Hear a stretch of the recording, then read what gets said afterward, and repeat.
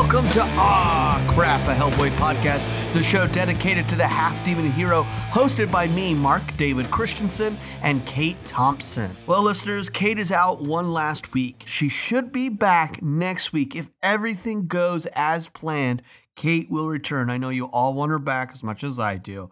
And once she gets back, we can get back to our regular programming, which will get right into the Storm Part 2, where we'll cover issues 1 and 3 of the Storm with Kate here to add all of her wonderful thoughts. But for now, we got another bonus episode for you where I'm hosting solo. But on this episode, I brought in a very good friend from my past in Utah. I say from my past, he's still a great friend right now in the present day. He's one of my favorite comic book people to talk to. His encyclopedia brain for Marvel Universe is wonderful. His passion for Valiant Comics, it's all there. He has great thoughts. Enough of my rambling. Let's get right to this week's episode subject matter, which is Ghost Hellboy crossover. Enjoy. Okay, listeners, we got my guest here. This is a good friend back from where I was born and raised in Utah. My good friend, Josh Rathman. I rarely say your last name, so it comes out of my mouth weird because I call you Spidey. I was introduced to you as Spidey from our friend Justin. So having to do a podcast, but then to write down and look at your name and then say it out loud is so weird. How you doing, Spidey? I'm doing great. Thank you for having me on. I'm very excited to be here. And it's weird that like at 45 in my life, I'm still called Spidey by a great many of people, even with social media showing my name everywhere. We met through, of course, just mutual friends because of music scene as well. I think primarily music scene probably in Salt Lake. I think a lot of it had to do with film though, too, because you were a person who was trying to do a lot of film stuff. You were doing a lot of writing. Mm-hmm. We had interests like that. We had a lot of similar, but we have a big shared friends group. Yes, hugely. Yeah, it's really big, and so I feel like, with some of those people, you just have to become their friend. I'm friends with any of those people. I have to be friends with Dave. Heck yeah. Well, our friendship has been easy to keep up. We have mutual interests. You're like the second person I know, friend-wise, who I was like, oh, they're in the comic books. They've been in comic books longer than me. And I consider you to have like a nearly close to encyclopedic memory, and like you just remember a lot and you store a lot of knowledge about at least most classic comic books. You have a vast knowledge of. Is that true? Can we say that's true? A little bit. Like I grew up really much like the Marvel encyclopedia person. That's it. Like to the point of being like annoying, and I don't mind. I don't care what anyone thinks. So it's like, that was always my thing. And then from there, like I was a 90s kid who bought comics, and that was the first time I got to go to comic book shops, and I became a Valiant fan. So like Valiant Comics, I know a lot about. I know a lot about Usagi Yojimbo. I know a bit about like G.I. Joe too. Like I just have like really weird tastes. Not everything is similar. So like if I was going to read a Spider-Man book, I wouldn't buy every Spider-Man book. I wouldn't buy every Superman book, but like I'd be like, buy like one book, and that's good enough. Now my tastes in comics are just kind of spread out in a really weird way. I feel like a lot of it goes back to like what I liked as a kid, I would say. Oh, that's great. What were the classic things as a kid that you've returned to that you still love to this day? Well, when I was growing up, when I was first going to the shops, books like Usagi Yojimbo. And at the time, it was published by Dark Horse, and I would just buy an issue here and there. My first writing job actually was for an old Salt Lake magazine called The Grid. It actually went defunct before I could even put my first review out. But I got a box of books from Dark Horse back then. And it was books like Usagi Yojimbo and Dirty Pair and lots of anime stuff. Those were my first forays into those kind of books. But Usagi Yojimbo was the one that stuck. Transformers, I'll check it out. My son likes that stuff. So I'm like, okay, like what's going on with it? G.I. Joe, I just have all the issues. It's not even nearly about like, oh, I just love what's going on with Snake Eyes this issue. It's kind of like, God, I've got number one and I've got everyone. It's just like a habit. I'm really hoping that I'm not hoping that IDW loses all their licenses to G.I. Joe, but when they do, I really hope Larry Hama will go somewhere else so I can stop collecting it. Okay. Do you think they'll do a better job than IDW, or you just want it to I end think for it a would while? just, I think like with a book like that, if someone else took it over, they would just make it totally different and they'd just put some terrible writer on it that I don't care anything about. I get it. That's Go dig okay. up Jason Aaron and see what he's going to crap out all over it, so.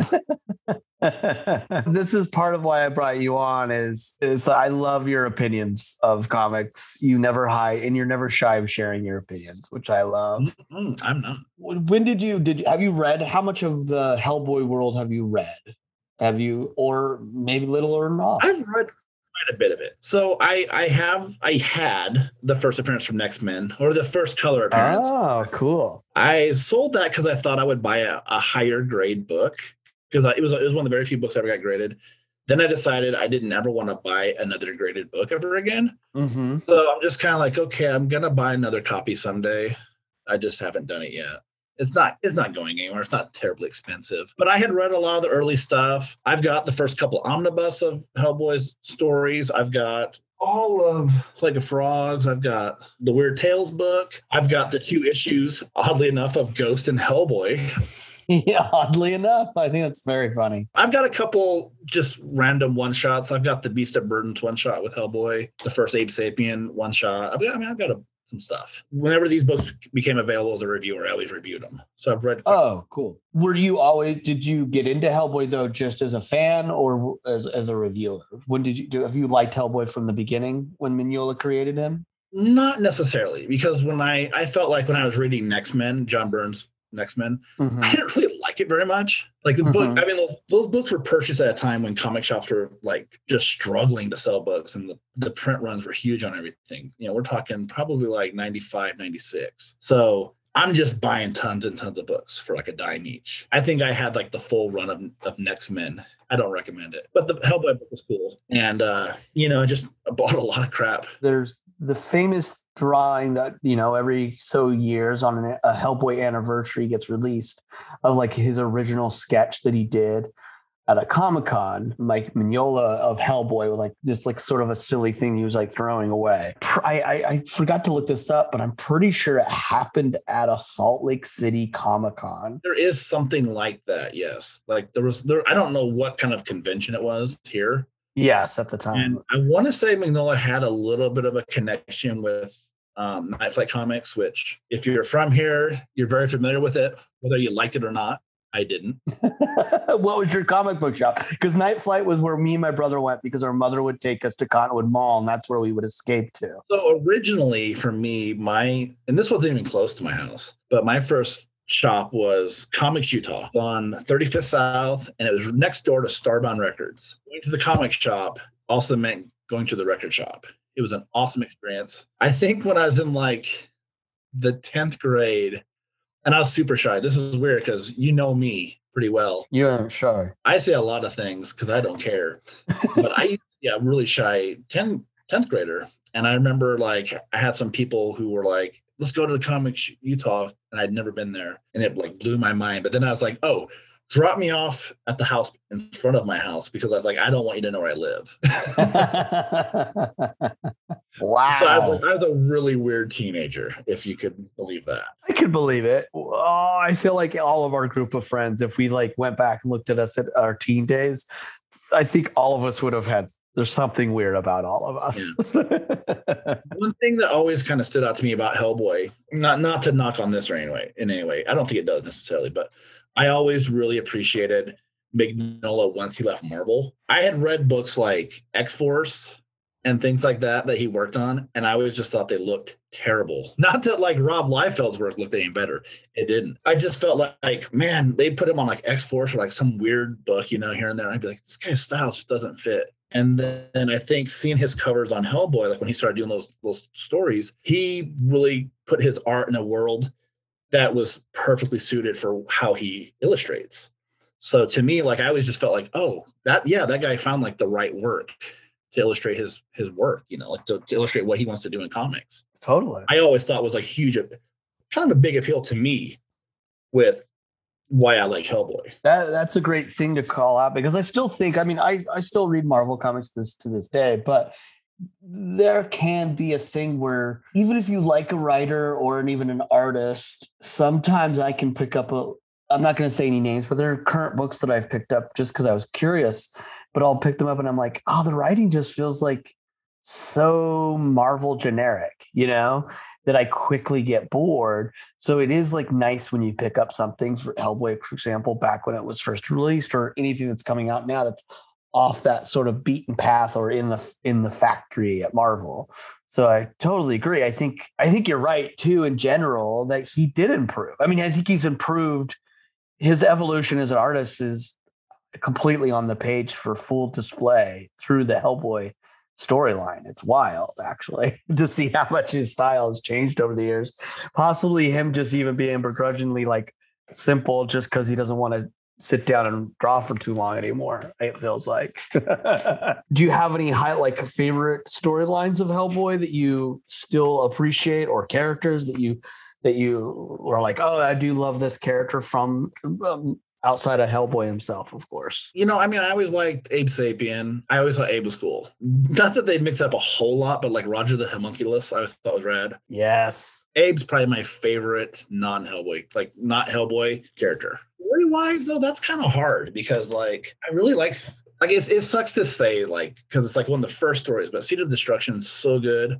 But then it's just like, oh, well, like that's like the first main story. Like, how do you just sit there and be like, that's your favorite, But I think there's always that kind of special connection when you get to finally read like a good story of a character, Like, I don't think there's anything wrong with someone picking up, say, like John Byrne's Fantastic Four and being like, oh man, my favorite one in the book is John Byrne's Fantastic Four.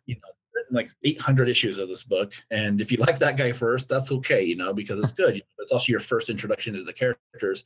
If you choose to go further into it, that's your starting point. Yeah.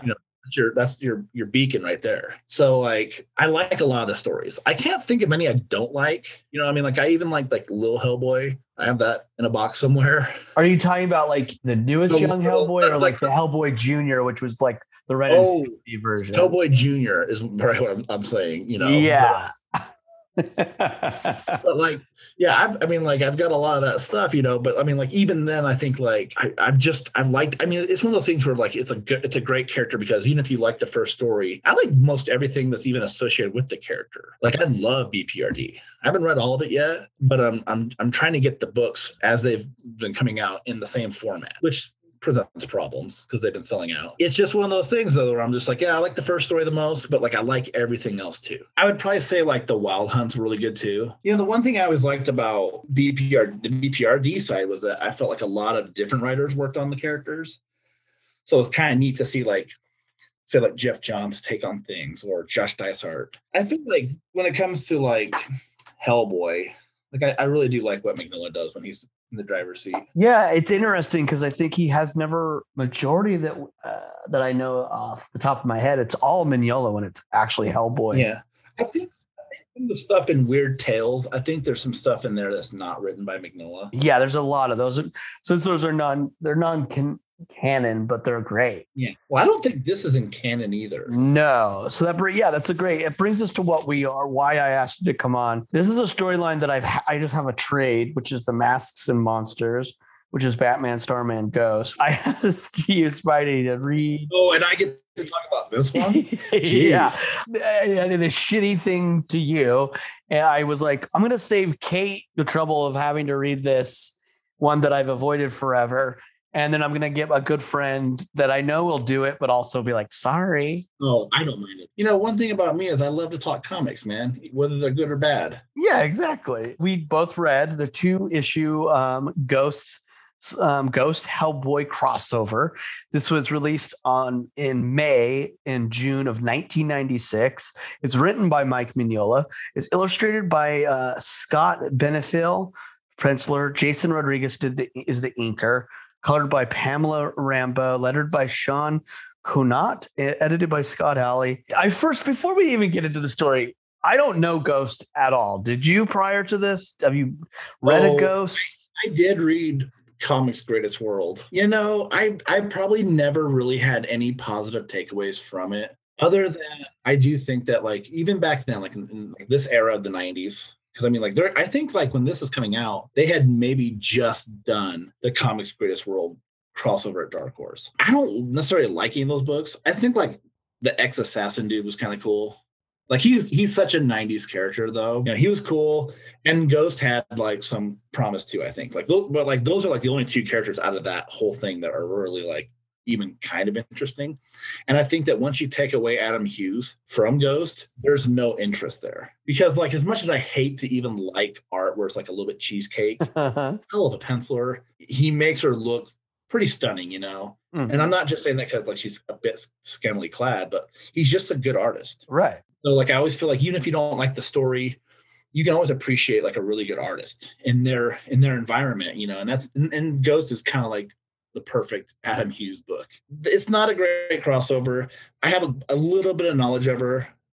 She's definitely like the best thing that comes out of it though. That's good to hear.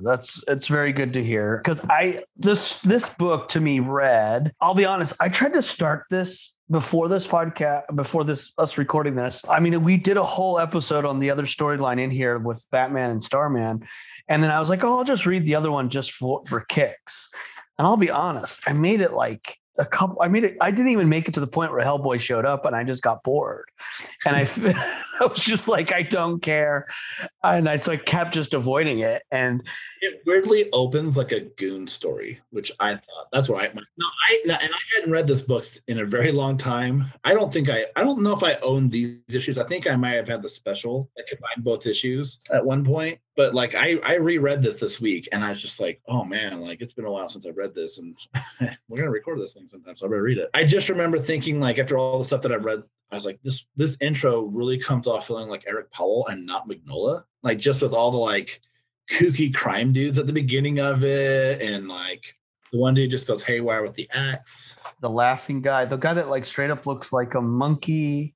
My first impressions of the art, like within that part of the story from the guy getting his head chopped off to kind of like the last bit of life that these little these crime dudes have, you know, I thought, oh, the art's not too bad, you know, for like a 90s book at that point. Right. But it wasn't anything special. I don't know if it's I mean, like, it could be that like Mignola just has like a whole drawer full of like Hellboy stories that he's written that he's just like, I'll get to it. And he's like, oh, got to get this one out of the way. You know, kind of felt like that a little bit with this one where it's like he wrote it. And he's like, oh, okay, fine. Quit bugging me. I'll put this character in the book. Yeah, I agree. And also for me, it felt like in the initial read, I was like, and by the end, even when I finally finished it today, I was like, this feels like Dark Horse was like, people like Hellboy, our numbers on Ghost aren't really working. Can we get our popular character to have a crossover so maybe we can have readers? It like felt like a promotional story that was just about pushing to get more people on eyes on another comic book. It felt very weird to me. I was like, maybe this is unfair of me because I just remembered one thing. Like I think Barbed Wire comes out of Comics Greatest World, and I hated it. Like wretched. But obviously they made a movie of that, so maybe that was like the biggest hit of the whole thing. But I think about that and I'm like, oh, what awful. Like, you know, anybody's just looking to make a book, I think, a movie back in those days, you know, where like we didn't have a world full of like comic book media. Yes. So it was like, oh, we can finally make one, and we're gonna make not Hellboy back then. We're gonna make Barbed Wire. Like, well, they were like, we got Pamela. She's big, and this character looks like them. Okay, let's do it.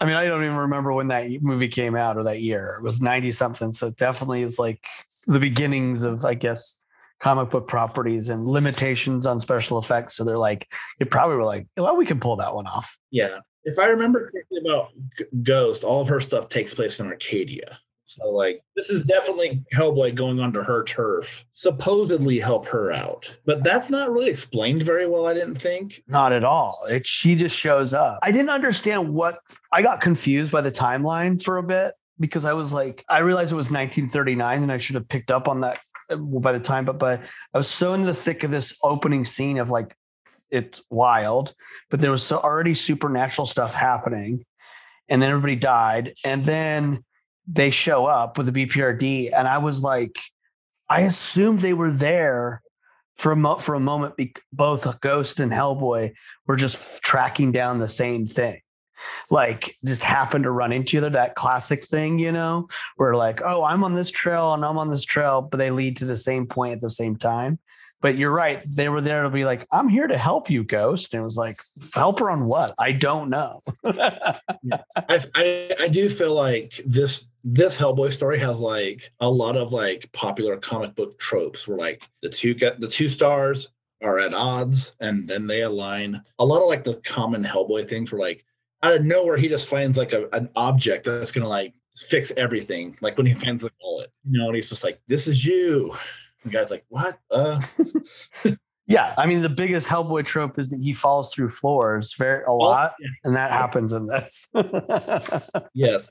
However, I will say this, and I've kind of bashed on Ghost a little bit, but one thing I do remember about Ghost is that she uses intangibility perfect for a character that would have it, where she just grabs objects and makes them intangible and then just solidifies them inside people. So like there's a part where she puts like a stick inside of Hellboy's arm. And it's just like, people don't do that in comics. And it's like, why wouldn't you? Why doesn't the Invisible Woman just make invisible like objects appear in people's like heads and save the day?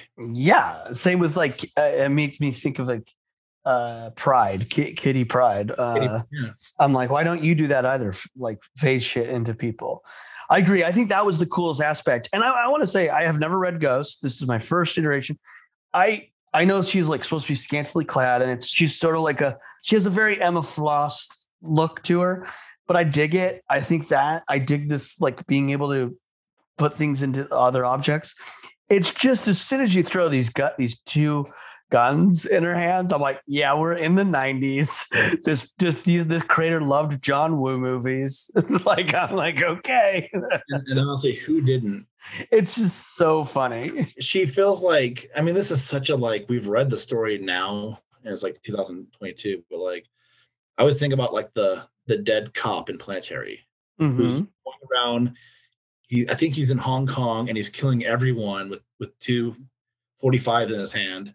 And it is like such a like John Woo thing. Yes. But like here, I'm just like, oh, I've seen enough of this. And I like those movies a lot. Like I love The Killer and Hard Boiled. Those are right up my alley. And I love Planetary. But like when I see her with it, I'm just like, you could have done something different. It feels like an accessory it feels like it's like you're throwing on a fad sort of accessory versus you already had something cool about your character. We didn't need these. It's similar to like, I equate it also to Spawn, which I think is laughable for how much I liked it growing up. If like, wait, this character has all these supernatural powers, but I guess it's because they're limited. It's just like, I guess he's going to use guns and a lot of them that look crazy. Oh yeah. And I laugh about that as I'm looking at my Spawn compendium that I bought just like 2 months ago. Yeah.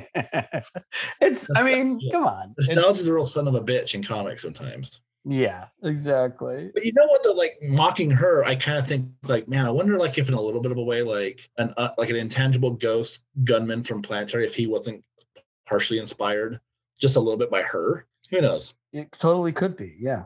I guess I'll ask Warren Ellis next time I see him. There you go. When you sit down with him, he'll tell you. But I mean, overall, what this story is, okay, we show up after this crazy mob murder that happens that has a little confusing, mysterious, supernatural elements, with the mob guy bringing in like a psychic and then killing them.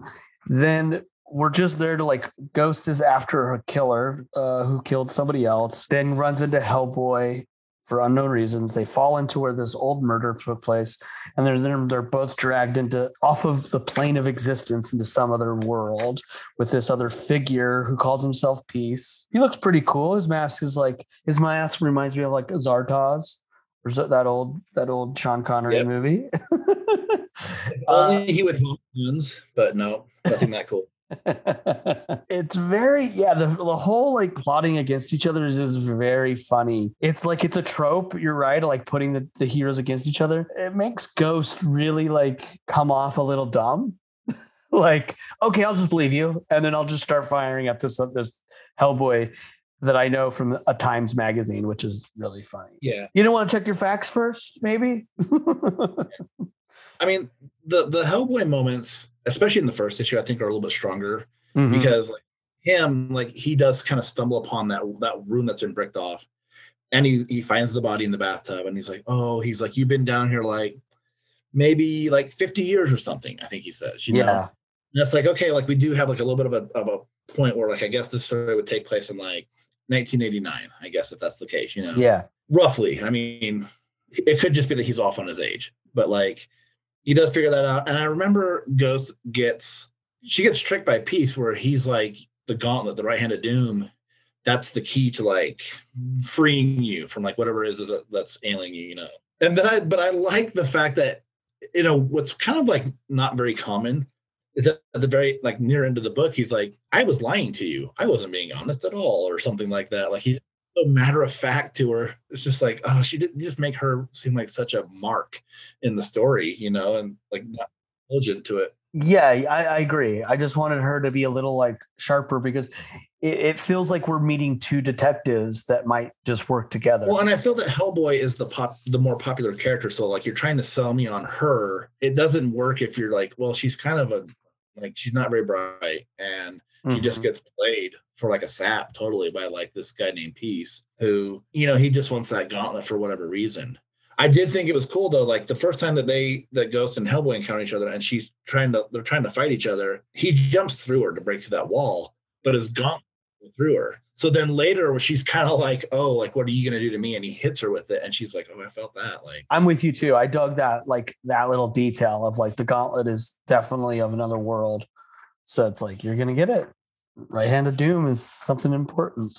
I think like for me, like in reading the story, I'm trying to think how to put this, but like the real shine, I think, on like Mignola's intelligence in the story is he really does make it work in the end with the bad guy, where if you look at it, if you understand the way the story works, or at least this is how I'm picking it up as, is it seems like the people who use this mask have this like carousel of sorts, where like the laughing man is that creature, and then like the next person who's kind of put through that whole ritual gets passed back down into something else. And then the next person is the person with the mask. All those souls that are around them, I'm assuming, are all people that previously were behind the mask. Like the mask itself is just its own sentience, whereas the body that hosts it is its own individual thing. That's a great way I love that. It definitely feels that way.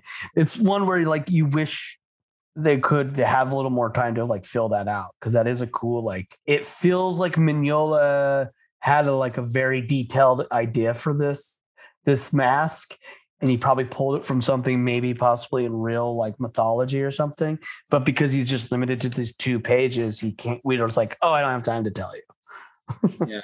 I always thought on the cover of the first issue, it looks like a green ski mask. And I was like, oh, what's you know? And then like when you look at it inside the issue, like the way it's presented in the issue, it looks more like something like almost like Greek, you know, like it just looks like so simple, but that kind of design to it. It reminds me of like when they show like Greek dramas, the mask they would wear on stage to perform. Like, exactly. Yeah, I don't mind this art that much. I know we already touched on that a bit, but like overall, I'm just like, oh, it's decent to look at, especially when you get into the action areas. I was like, oh, once we start moving the story, it flows really well. Scott Benefiel, he's got a very clean art style, decent line work. The coloring, Pamela Rambo colored Preacher. That's the only thing I know her from. Well, I like her colors. I think she's doing great, and I love Preacher. Looking at some of the pages in here, I was like, oh man, I feel like, especially like there's like some cops, or no, not cops. There's some BPRD people that Hellboy's talking with, and I was just like, I feel like in a way, even though like the art style is not that similar, it reminded me a little bit of like Steve Dillon on Preacher, just because of the way the colors accentuate like the art in this. It's very reminiscent. I see that there, and it's funny because of the BPRD agents in this that you see have like almost Letterman jackets, like they don't look like they look like they both got their lettered in BPRD, and like it's so funny, the design, and I love it's like the green. Yeah. I would say like once we get, now that you're speaking Preacher, once we get to the pages where Ghost, which here's a funny detail that I love Ghost is carrying Hellboy like a baby into this world after she like knocked him out or whatever. She's literally holding him in his arms for 3 panels. It's silly almost. If you like, I'm like, okay, he's knocked out. I don't know how else you get him there. But the art and the coloring from here through with this, I genuinely loved all the panels when they're fighting this giant statue monster. I think that stuff's cool as hell, to be honest. And that makes me think of Preacher, just the coloring in these pages. And when they fight when they fight that giant like monolithic beast or creature, whatever it is, again, she uses that ability of like where she holds his hand, or she lets herself be captured just so that she can put the creature's hand through a wall and then make it tangible again. It's so cool. And like I think like that aspect of her powers stuck with me throughout the entire story, where I was like, that's great. I mean, this character could probably work again someday. Maybe get her costume design. But that's an interesting thing if somebody will revamp it, because I agree with you. I think it would behoove someone to maybe bring back with just giving her those simpler powers. So yeah, maybe just get rid of the guns. Yeah, just get rid of those guns. I think this is amazing, this reveal that's so funny that our masked man piece has this fucking rockin' wrestler bod. Like, what a reveal. Like, wow. It's like he's like truly like a WWF fucking wrestler. It's like, woo, hello. And he has like a sexy like throwback, like his robe, the reveal, which is really funny. That's when he calls her a fool and reveals himself. Yeah, I was like, it's really weird how like when he doesn't have the mask, he's back to being like the scrawny doctor who did the Izzo guy who did the ritual, and then once he puts the mask on, his whole body transforms back into like Randy Savage. Yeah. It's so wild. I love it. I think it's very interesting because the main storyline of Hellboy has a character named Grauguk, who's like a little pig man, who's like I forget what he is, but then he gets trapped into the form of a pig. And that's like a major, one of the best characters in all of Hellboy's storyline. And he's like a tragic character. It's interesting that in 96, he just sort of threw this pig character into this story. And like, I thought there might be something in the back about it, maybe Mignola talking about it, but he doesn't mention it at all. But it's very interesting. It's like he's just tried it out. Or maybe he saw it and he's like, I kind of like that. I'll use it again in the bigger storyline. Yeah, it is kind of a weird character because all it does is just laugh. So that's the laughing aspect of the entire story, is just like, it's just that thing. I don't know. This is definitely not one of the stronger Hellboy stories. And I don't feel like it's aged very well. Like, I feel like a lot of the stuff that is in the omnibus, the Softcore omnibus, has really aged greatly over time.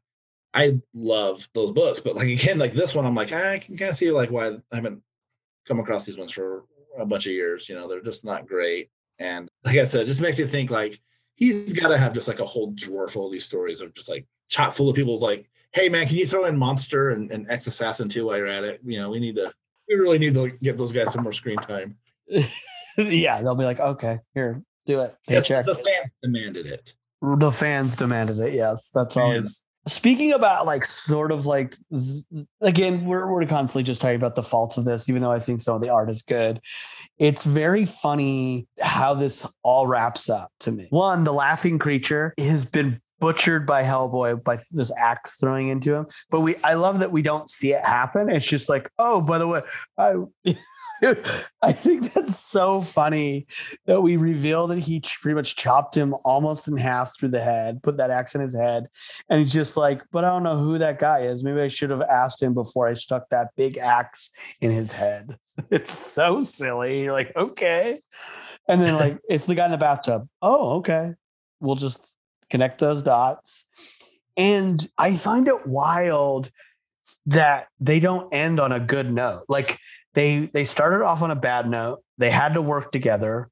They beat the bad, and then they end on a bad note. They don't like go, okay, cool, man. Good luck. I'll see you next time. Next time I'm in Arcadia, I'll check in. She's like straight up just like yells at him. He's sort of just his normal begrudging limited words, but she says, that creature wanted your head. Why? Do you know? No.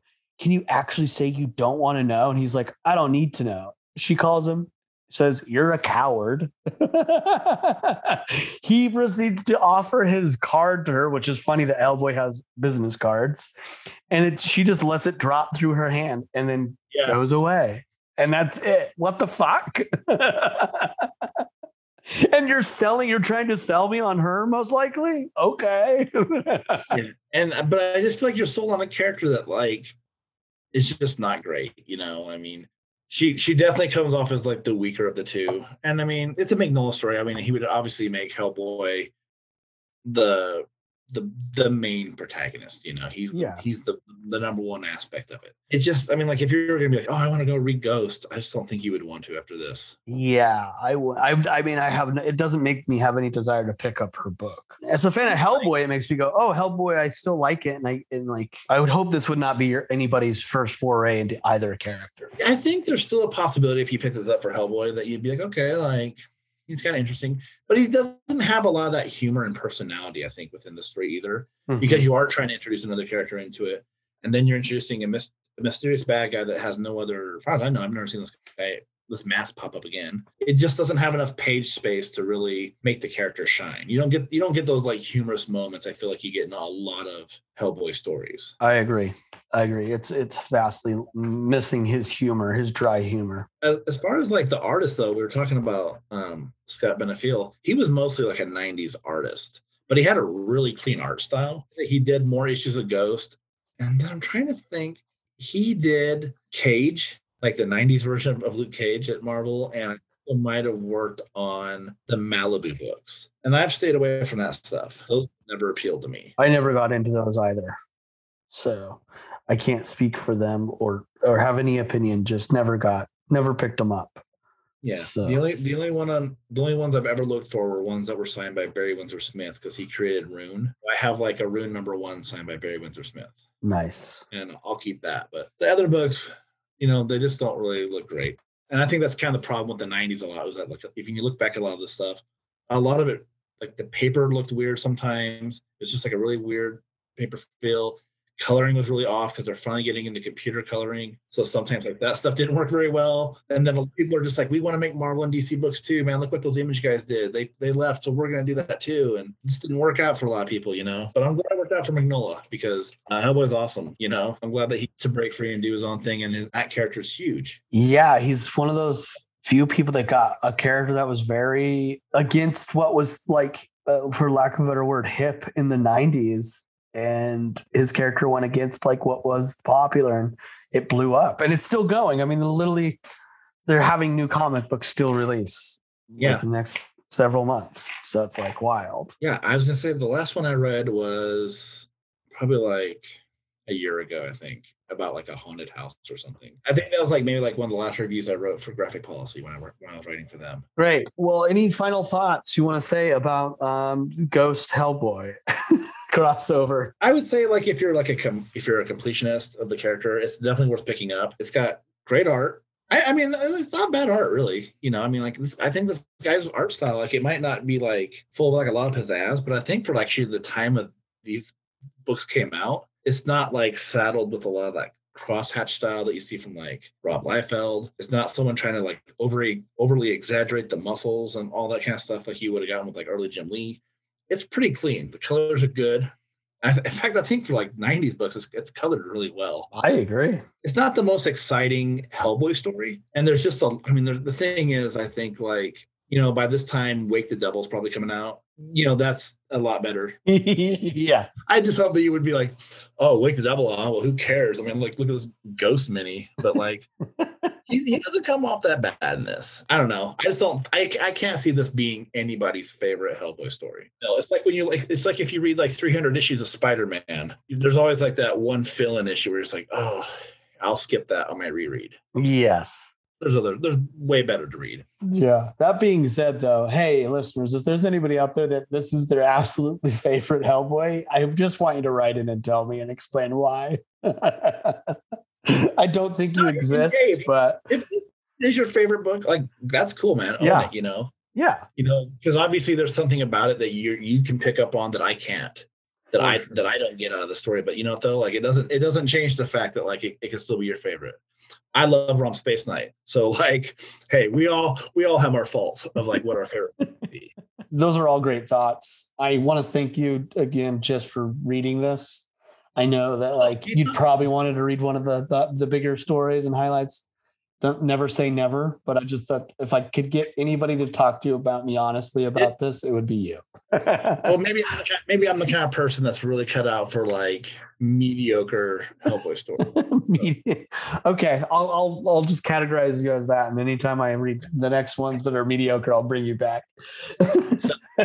Is there anything you, based on what we read, or just what you're currently reading, or something you love that you don't think people have read enough? But is there anything you would suggest to read, watch, enjoy? You know what I would suggest? Like the first thing is, I know that in the next couple of months there's going to be a Grendel show on Netflix. Wait, what? I did not know this. Why did I not know this? You didn't know? No. Yeah, they've got Hunter Rose cast and everything, and Matt Wagner is really excited about it. So with that said, I'm a huge Grendel fan. They're reprinting everything. They had the smaller digest, not digest, but those small omnibus that Dark Horse does.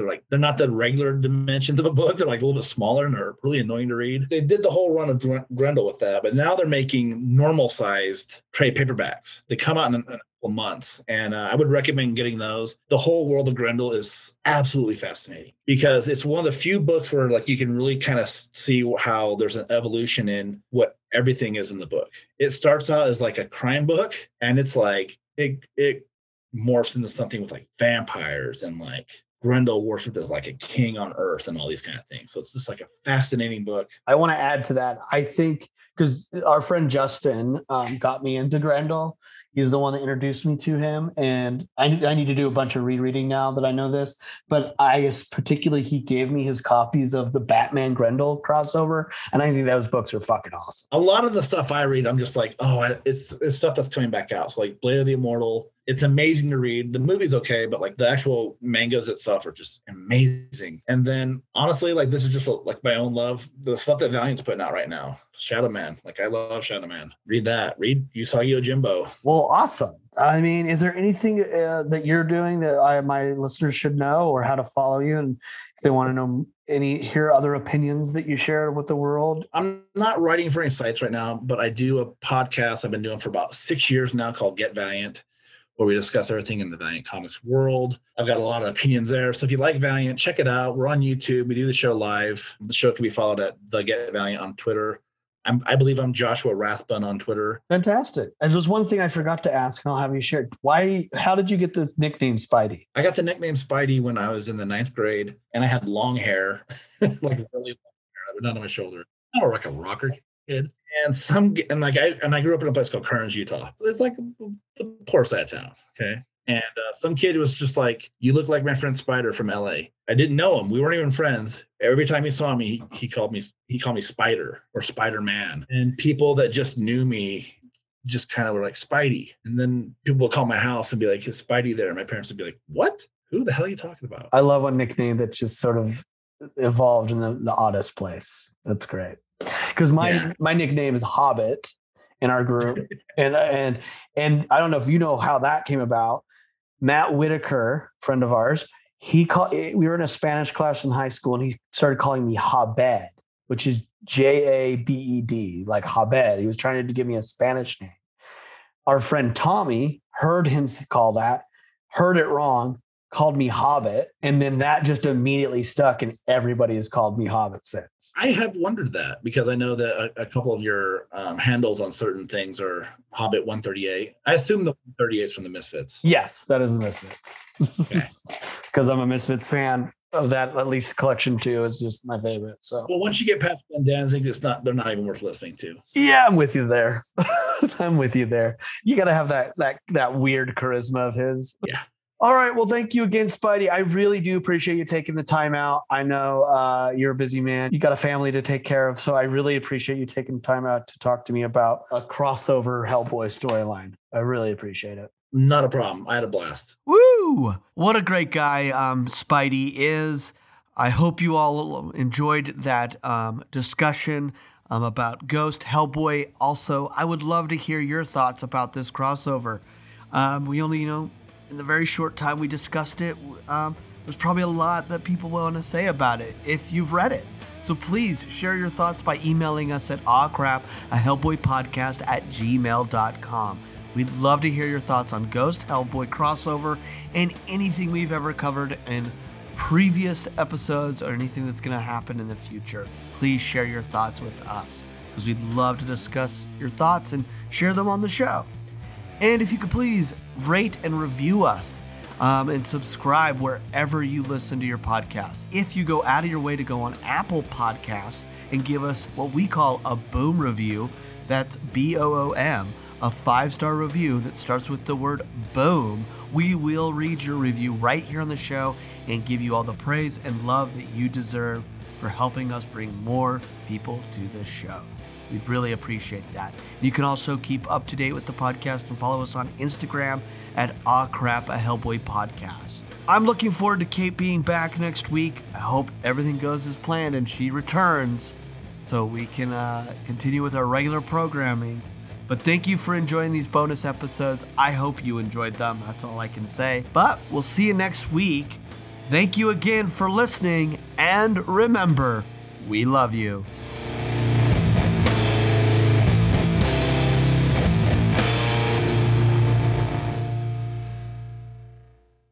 Hey, do you like comic books? Do you like brothers? Do you like brothers talking about comic books? You do. Okay, then, listen to this ad. My name's Will Hines. And I'm Kevin Hines. We are brothers as well as comedians. As well as huge fans of comic books. Like the Fantastic Four, which we are talking about a lot right now in our podcast, which is called Screw It, We're Just Gonna Talk About Comics. From Campfire Media, available from now until the end of time. Screw it, we're just gonna talk about comics.